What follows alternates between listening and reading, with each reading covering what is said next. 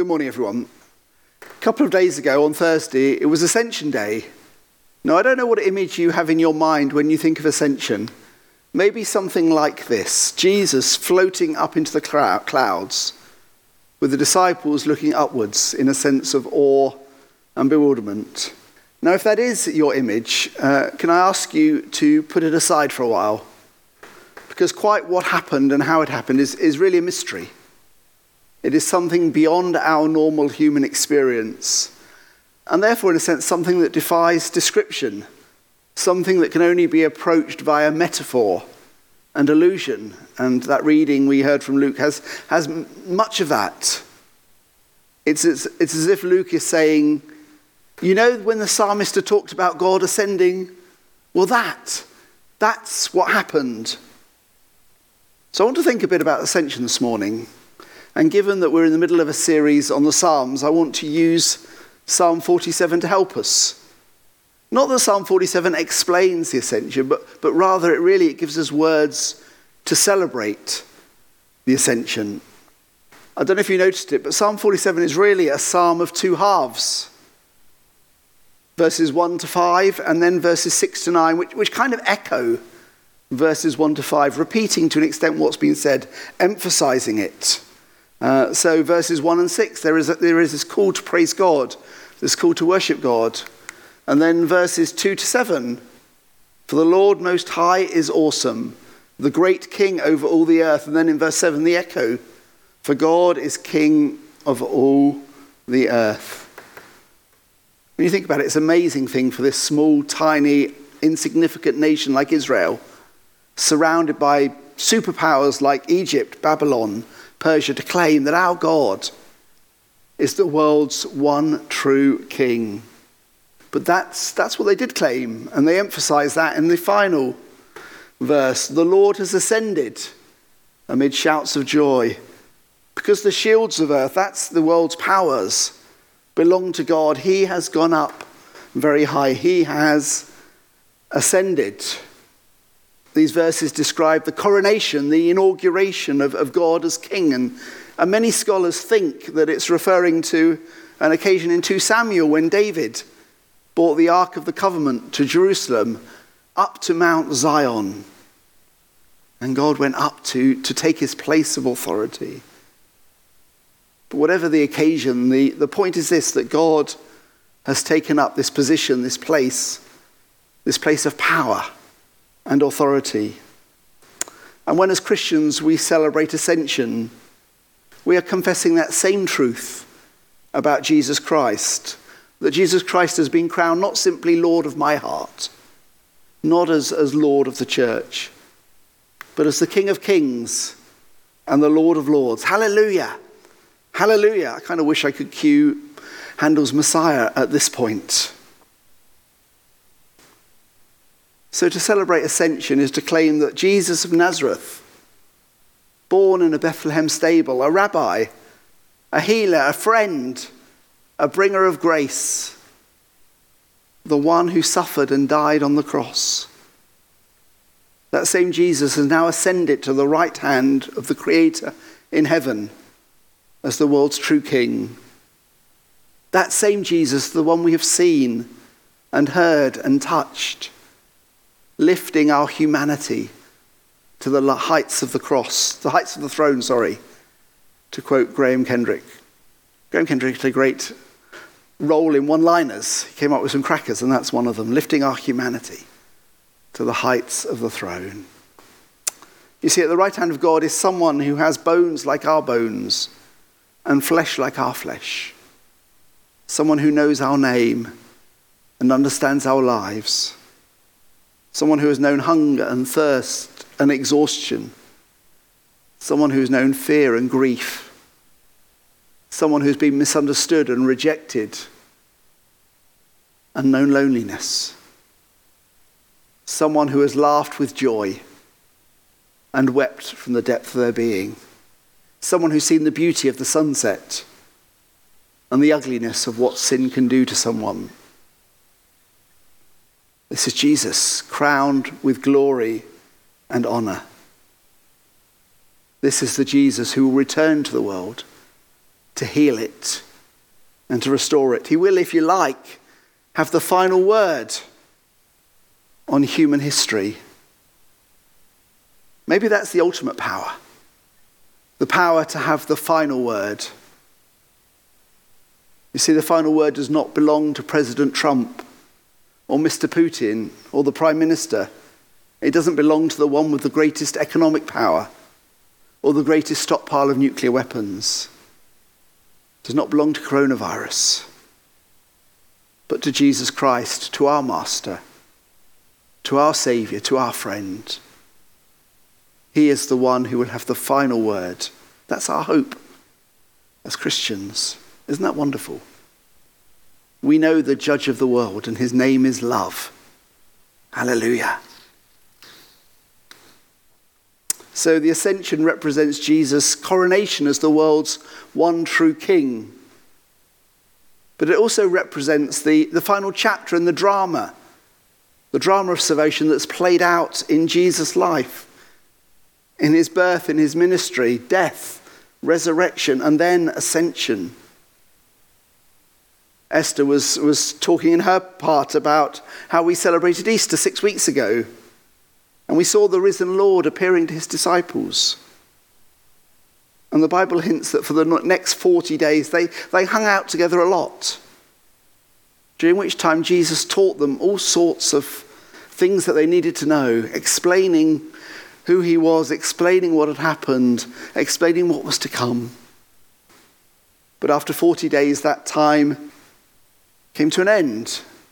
It was time for Jesus to leave, to depart. His work was finished. Sam Wells put it like this. He said Jesus didn't hang around to work on a few odd jobs on the edge of salvation.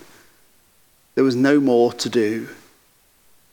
He'd finished, no more to do. There are times when I really miss seeing your faces when I preach. And that's one of them. Because if I was out there in your place, my eyebrows would have raised a bit at that last bit. There'd have been a questioning look in my eye. Really? All he needed to do? Have you seen the state of the world? What about hunger? What about war? What about disaster? What about this horrible virus that is bringing so much pain, so much damage, so much death? You can't be serious. How can Jesus have finished?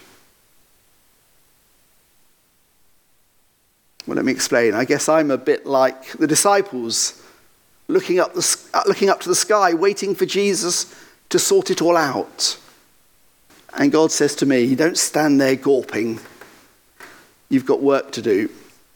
That's my paraphrase on Acts 1 verse 11. Eugene Peterson, eat your heart out. Can't believe I just said that. Sorry, Eugene.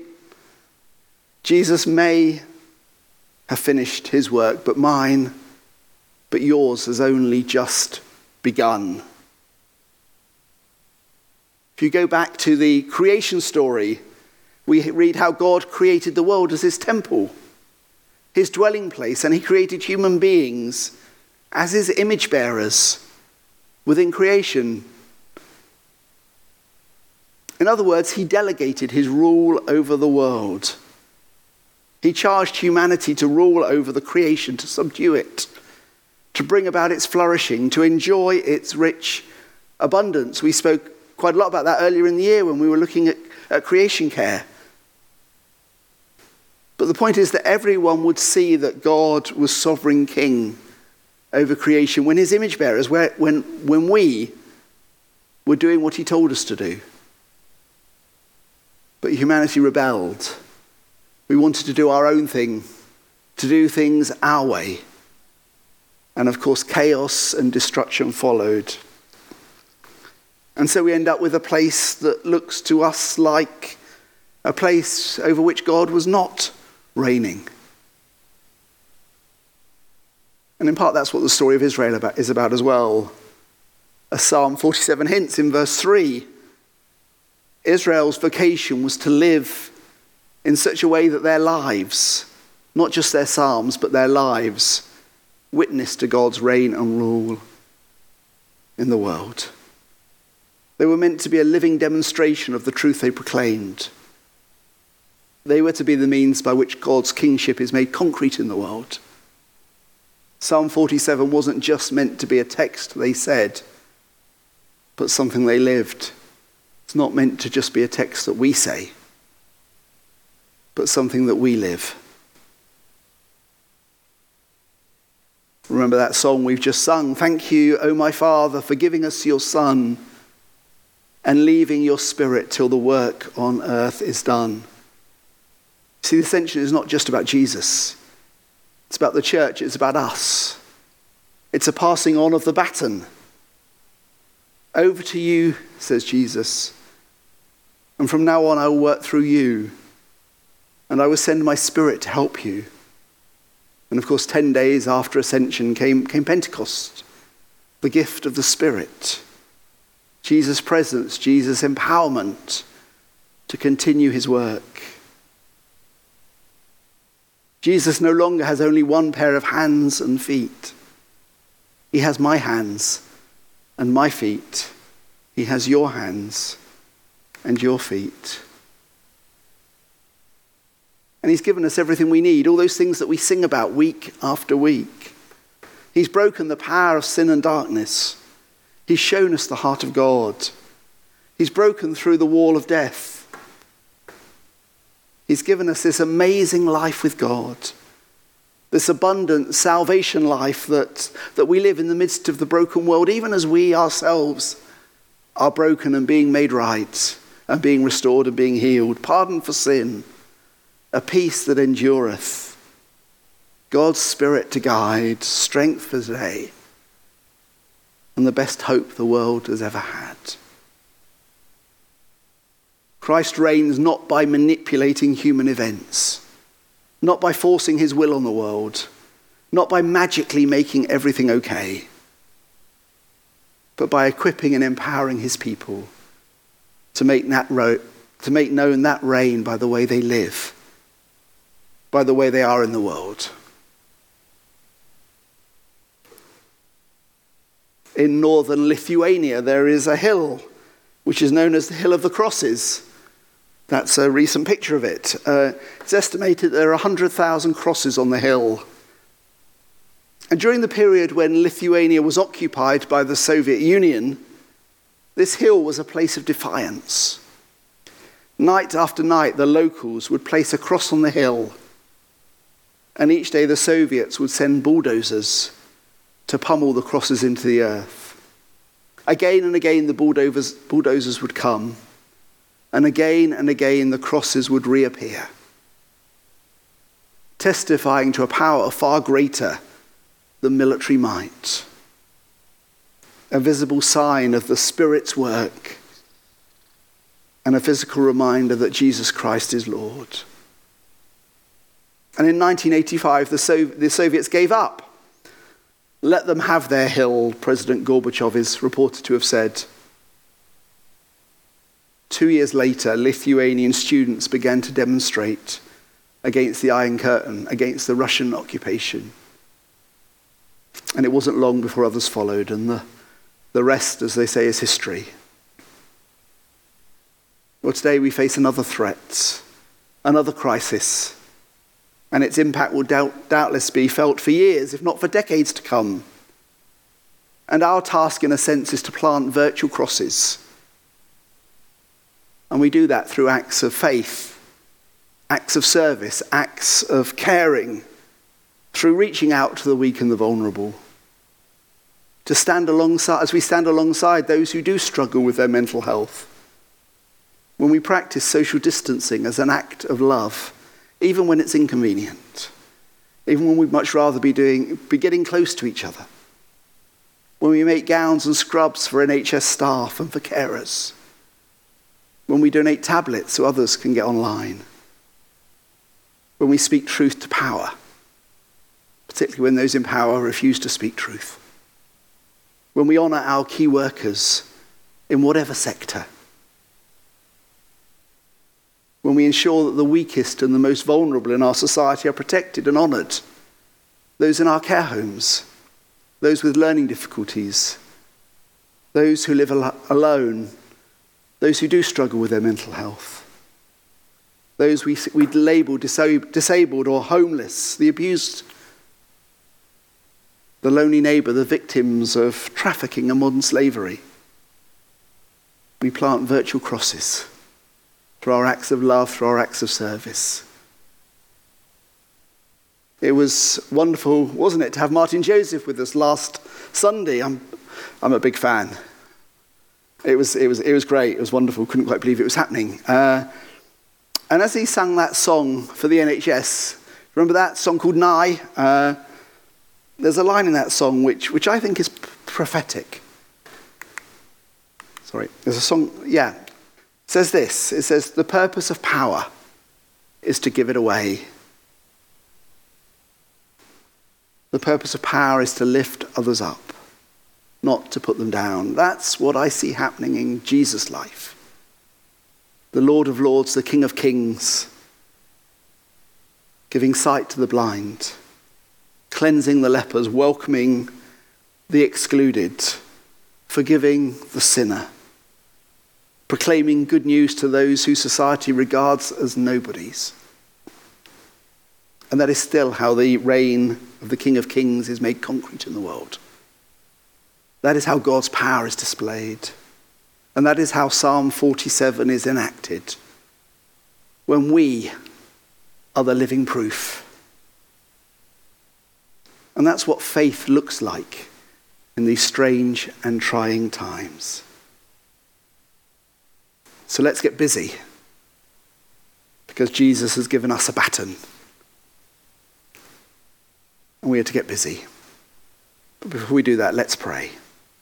Let's pray. And we're going to do that as we begin by saying some words from Psalm 47. We want to read the first part of the psalm, and then I'll pray. So, as usual, if I say the words in the light, and you reply with the words in the yellow. Clap your hands, all you peoples. Shout to God with loud songs of joy. For the Lord, the Most High, is awesome, the great King over all the earth. He subdued peoples under us and nations under our feet. He chose our heritage for us, the pride of Jacob whom he loved. God has ascended amid shouts of joy, the Lord with the sound of trumpets. Let's pray. Risen and ascended Lord Jesus, it's easy to be numbed by the suffering of the world, by the injustice, by the violence, by the illness, by what this coronavirus is bringing in its wake. Take us back, I pray, to the deep truth of your power and glory, of your love, your grace, of your kingdom that is truly coming. Lord, we pray that you would continue to give us all that we need to live the lives that you give to us and to live out the faith that we confess with our lips, that in our doing of your will, your kingdom might come. In Jesus' name, amen.